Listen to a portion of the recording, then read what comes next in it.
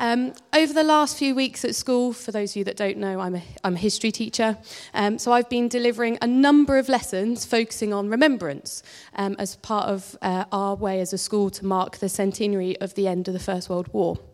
And I'm sure many of you have also had the young people in your lives come home and tell you about the things that they've been told at school, or you yourselves have watched some of the amazing TV shows that have been on, or you have some craft on your fridge that someone has brought home as a representation of a poppy. This is Joel's version of a poppy. Joel is 18 months, so even at nursery, we were focusing on remembrance. But the route that I chose to take with my students was to focus on the gratitude that we perhaps could show those that served for us. And I didn't want to get into any debates with my students about whether war is right or wrong, but to focus on the sacrifice that those soldiers had made, and encouraging students to think about how they would thank those soldiers, if they could, in any way. And as part of the lessons, we looked at this image. And I'm sure many of you are familiar with it, but it's the coffin of the unknown soldier. And as part of the lesson, the students were given the task to write thank you cards that if they could in some way give to him or members of his family. Most of the students focused on the loss of people and how they were sorry that their families experienced this loss, which can be understood. Most of us focus on perhaps the lost.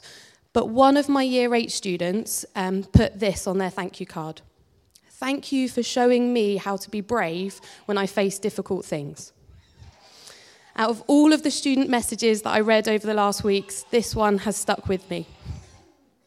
Now, and I originally thought that I would use perhaps my knowledge of the First World War as a history teacher and the fact that this weekend, actually yesterday to be more precise, is the 100th anniversary of the Thanksgiving services led by the Archbishop of Canterbury and York in Westminster Abbey at the end of the war, to put together a talk on Thanksgiving or gratitude, which would have led really nicely into the fact that next week is the Thanksgiving service. But because of this one student's comments, I really felt God speaking to me that many of us actually need some kind of encouragement to be brave in our difficulties, and that we need some examples to look towards, much like this student was looking at the soldier.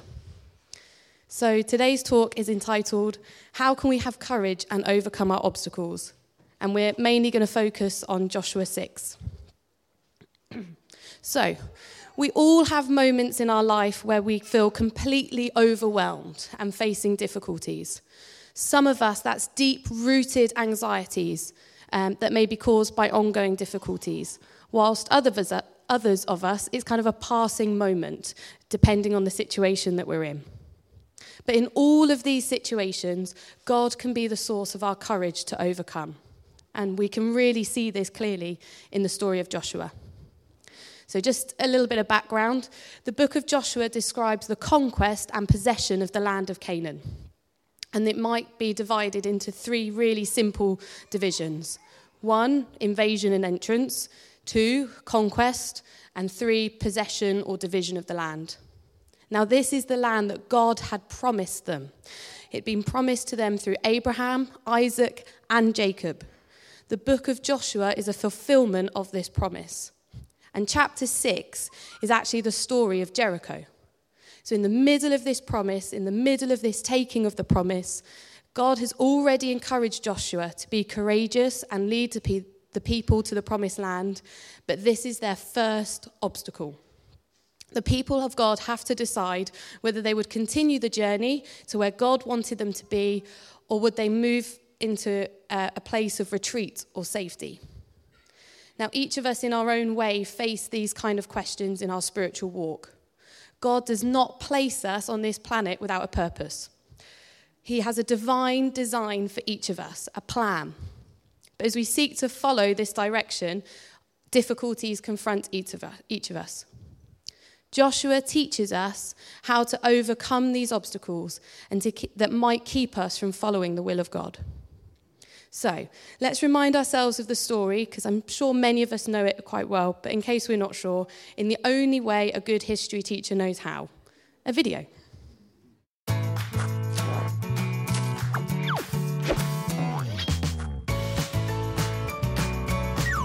The Faith Faithful Hall of Fame, Joshua.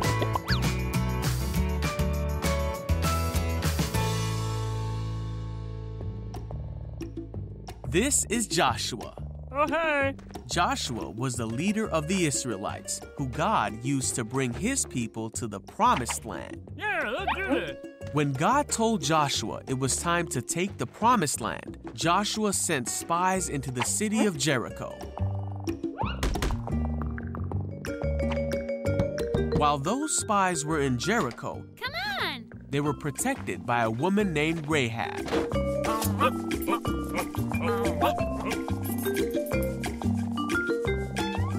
The spies promised to spare Rahab and her family when they took back the land. Yay! And she hung a scarlet cord from her window to remind them of their promise. See you soon! Now the Israelites had crossed the Jordan and were camped near the town of Jericho. Hey, hello. One day, Joshua looked up, Huh? and there was a man standing before him. Hello. The man said, "I am the commander of the army of the Lord." Joshua asked what the man wanted to tell him, and the Lord said he wanted Joshua to take the city of Jericho, All right. but that Joshua needed to follow his instructions exactly. You got it. Jericho was shut for fear of the Israelites. Anyone home? Yeah, well. No one came out and no one came in. So the Lord told Joshua to gather his soldiers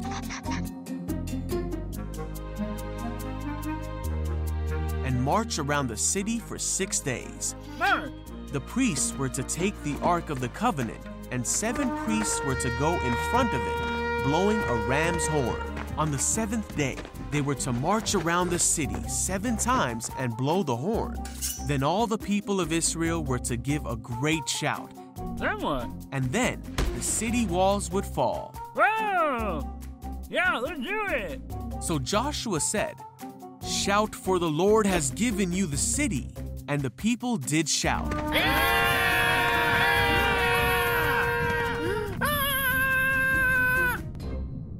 And the walls did fall.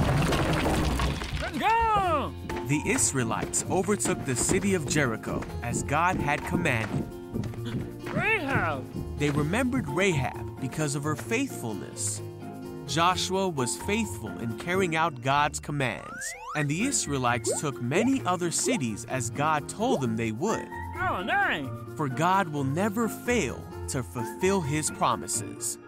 So the Israelites came to live in the land that God had promised Abraham, Isaac, Israel, Joseph, and Moses many years ago.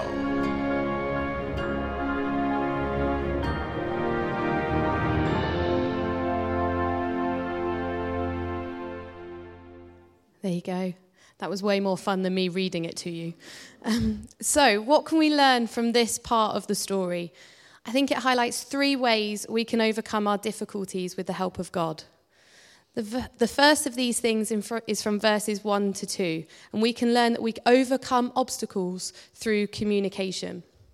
Now, verses 1 and 2 tell us, now Jericho was tightly shut up because of the Israelites. No one went out and no one came in. Then the Lord said to Joshua, see, I have delivered Jericho into your hands, along with its king and its fighting men. Now, these verses highlight the major problems facing the Israelites, Jericho. And to human eyes, it definitely was a firm barrier. However, verse 2 also shows us the key to overcoming this barrier. Then the Lord said to Joshua. Joshua had a God who communicated with him, who was involved in his life and provided guidance. Now, I am a person that when I get frustrated, I bottle it up and I try to walk away, taking my anger with me, especially when dealing with things at work. I try and find my own way through things. I don't want to burden other people or to add to their workload. After I'm through these moments, it's obvious how this is not a good way for me to respond, as it makes me short-tempered with people, bitter about their seemingly easy day, and it has a physical impact, as the stress often causes my eczema to flare up and has at times become its own overwhelming problem. For some of us, our problems are a lot worse than frustration at work. but we seem to choose the same response. Keep it bottled up. We don't want to burden God, or we try to hide it from him. But if we do this, we miss the beauty found in verse 2. God talking back to us, guiding us. By talking to God, we are telling him that we trust him. It doesn't mean that you have to pretend like everything is suddenly okay, but that you need to help in your current unbelief or difficulties. And this is described in Mark 9:24, when a father brings his possessed child to Jesus. He doesn't have the knowledge or the faith to understand how Jesus is going to help, but he knew that sharing it with Jesus would do something. In other situations, it's the repeated hard conversations with God that eventually bring the breakthrough, to the intimacy and help that we so desperately need. Don't load yourself with the extra burden of being okay. Lay that weight aside and look to Jesus, as he guides us to in Hebrews 12, verses 1-3. Be honest with God. He can handle it, and he cares for you. In addition to opening up with God and allowing God to communicate back to us, let's be honest and compassionate to each other. Let's be quick to sit with people and cry with people, as we're instructed to in Romans 12:15.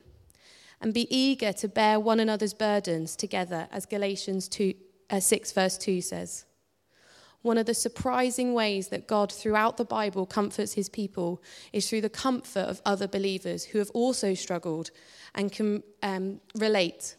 By being open in communications with other people, we can often hear the voice of God with far more clarity, and as a result have the assurance to act upon it. So we overcome obstacles through communication with God and others. And secondly, verses 6-7 show us we can defeat difficulties through compliance. Joshua 6-7 says, So Joshua, son of Nun, called the priests and said to them, Take up the ark of the covenant of the Lord and have 7 priests carry trumpets in front of it. And he ordered the army, Advance, march around the city with an armed guard going ahead of you, ahead of the ark of the Lord. In the face of such a great physical obstacle, Joshua complied with God's plan. Though he may not have completely understood the plan or its significance, he followed God. Joshua moved the people to action. God could only use a man like Joshua because he was a man of faith and a man of obedience. He simply followed as God instructed. Later on, it talks about God instructing the people of Israel to carry trumpets with the ark of the Lord for 6 days, and they were not to speak, verses 8 and 10. On the 7th day, they were allowed to follow this routine, with one addition. They were to shout in glory to God because the city had been delivered to them. That's verse 16. What an act of faith for Joshua and the people to march around the city. No previous, and shall I dare say subsequent, battle had ever been won in such a manner. Yet around the city they marched. It was an act of faith and an act of obedience. Their obedience to God produced wonders. We read of no negative spirit, discouragement, or disbelief. As they marched circle after circle around the city, I'm sure they could see the seeming impossibility of the situation. Yet they walked. Obedience was their key. Compliance was the key to the moving of God's mighty hand in their life. Many of us today pride themselves on living within reason, but God has called his people to be a people to live by faith. We are to walk with faith and obedience to his direction and leadership in our lives. But many of us struggle with this even when we've heard the command of God. And it's often because we don't know why God has told us to do such a thing, such as, why would we walk around a city to hope that the walls fall down? Many Christians are of the view that the Christian life is motivated by gratitude, not reward. We are obedient because we are thankful, not because we are going to gain anything. But this is so much harder when you're facing times of difficulty and your sense of gratitude might be clouded by the big obstacle in front of you. If gratitude alone is the basis of our faith, then we will take the view that rewards are not supposed to motivate us or they're not important, so we ignore them. Even when we read the Bible and people share with us words of encouragement about the promises of God. But over and over and over again, God does motivate us with rewards, so they must be important. God knows that we will face times of difficulty when we will need encouragement to be obedient, and perhaps relying on our own gratitude might not be enough. This makes some people nervous as they're afraid of that health and wealth gospel, that by following God's commands, it equals an easy life. But this is not the reward of obedience that I'm talking about. Jesus motivates us to be obedient with the reward of himself. In John 14, verse 23, it says, "If anyone loves me, he will keep my word, and my Father will love him and will come to him and make a home with him." When God calls us to be compliant, he's calling us to a deeper relationship. So when we communicate with God and other people, we hear God's guidance and commands to overcome the obstacles. Then we need to act on those commands and be compliant to God's plan. But all of this takes confidence and faith. Impossibilities become possibilities through confidence. Joshua 6, verses 20 and 21 says, "When the trumpet sounded, the people shouted at the sound of the trumpet. When the people gave a loud shout, the wall collapsed. So every man charged straight in, and they took the city. They devoted the city to the Lord and destroyed with the sword everyone living in it, men and women, young and old, cattle, sheep, and donkeys." If we think about this story, it was uncommon sense to believe that the walls would fall down with this bizarre strategy from God, and yet they did. We are clearly called to a deep and personal relationship with God, as it's echoed throughout Scripture. But sometimes, for me personally, I think because of making this relationship with God, I reduce God to a close personal friend, and sometimes I miss the power of who God is. So when I hear a command, I don't make the connection that it's an all-powerful God calling me.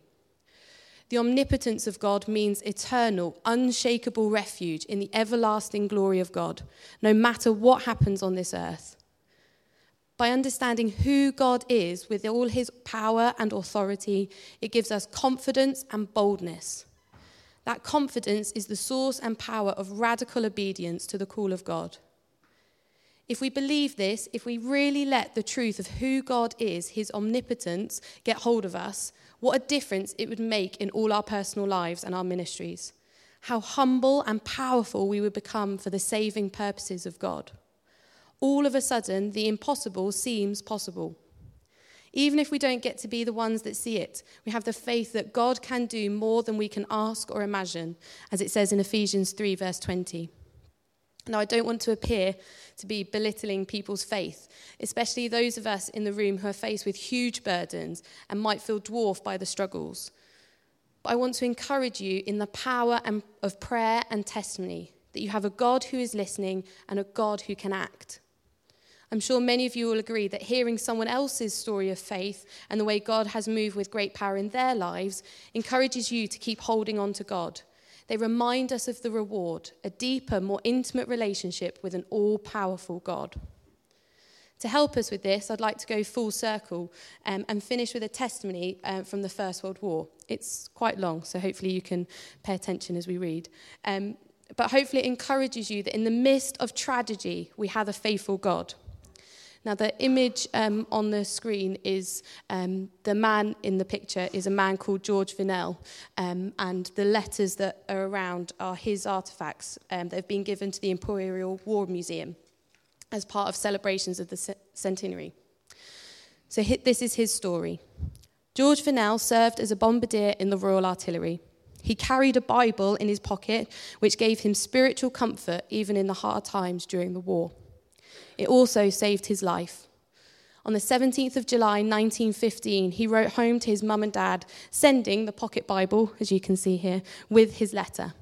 The Bible had a hole in it, made by a piece of shrapnel.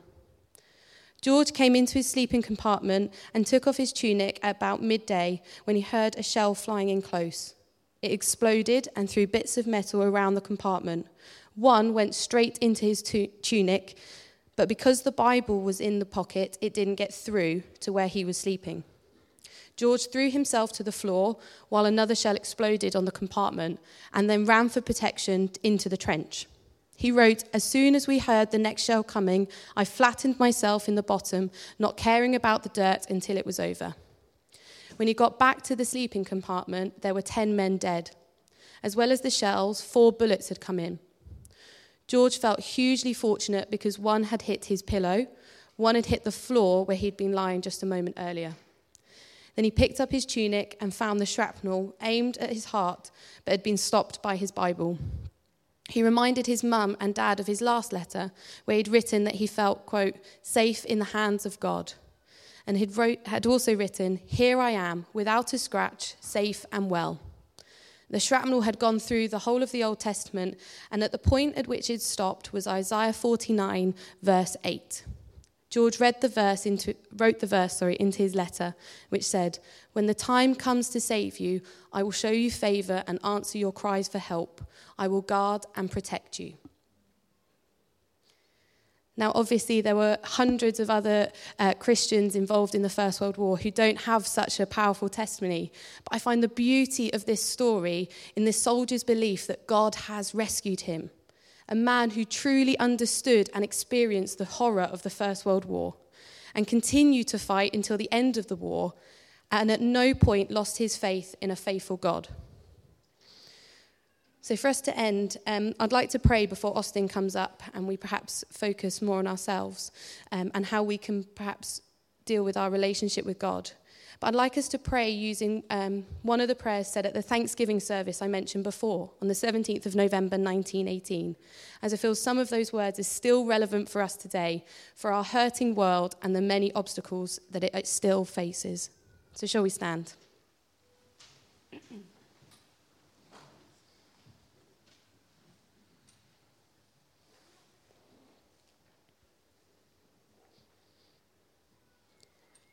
Let us remember before God the solemn responsibility now resting upon the statesmen of the world, and pray that he may guide them by his spirit of counsel and of strength, and that by their endeavours peace and justice, freedom and order may be established among all nations.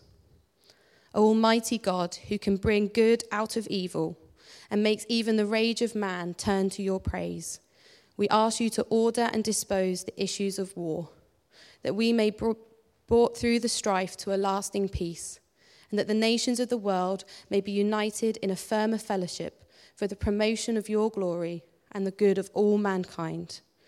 Through Jesus Christ our Lord. Amen.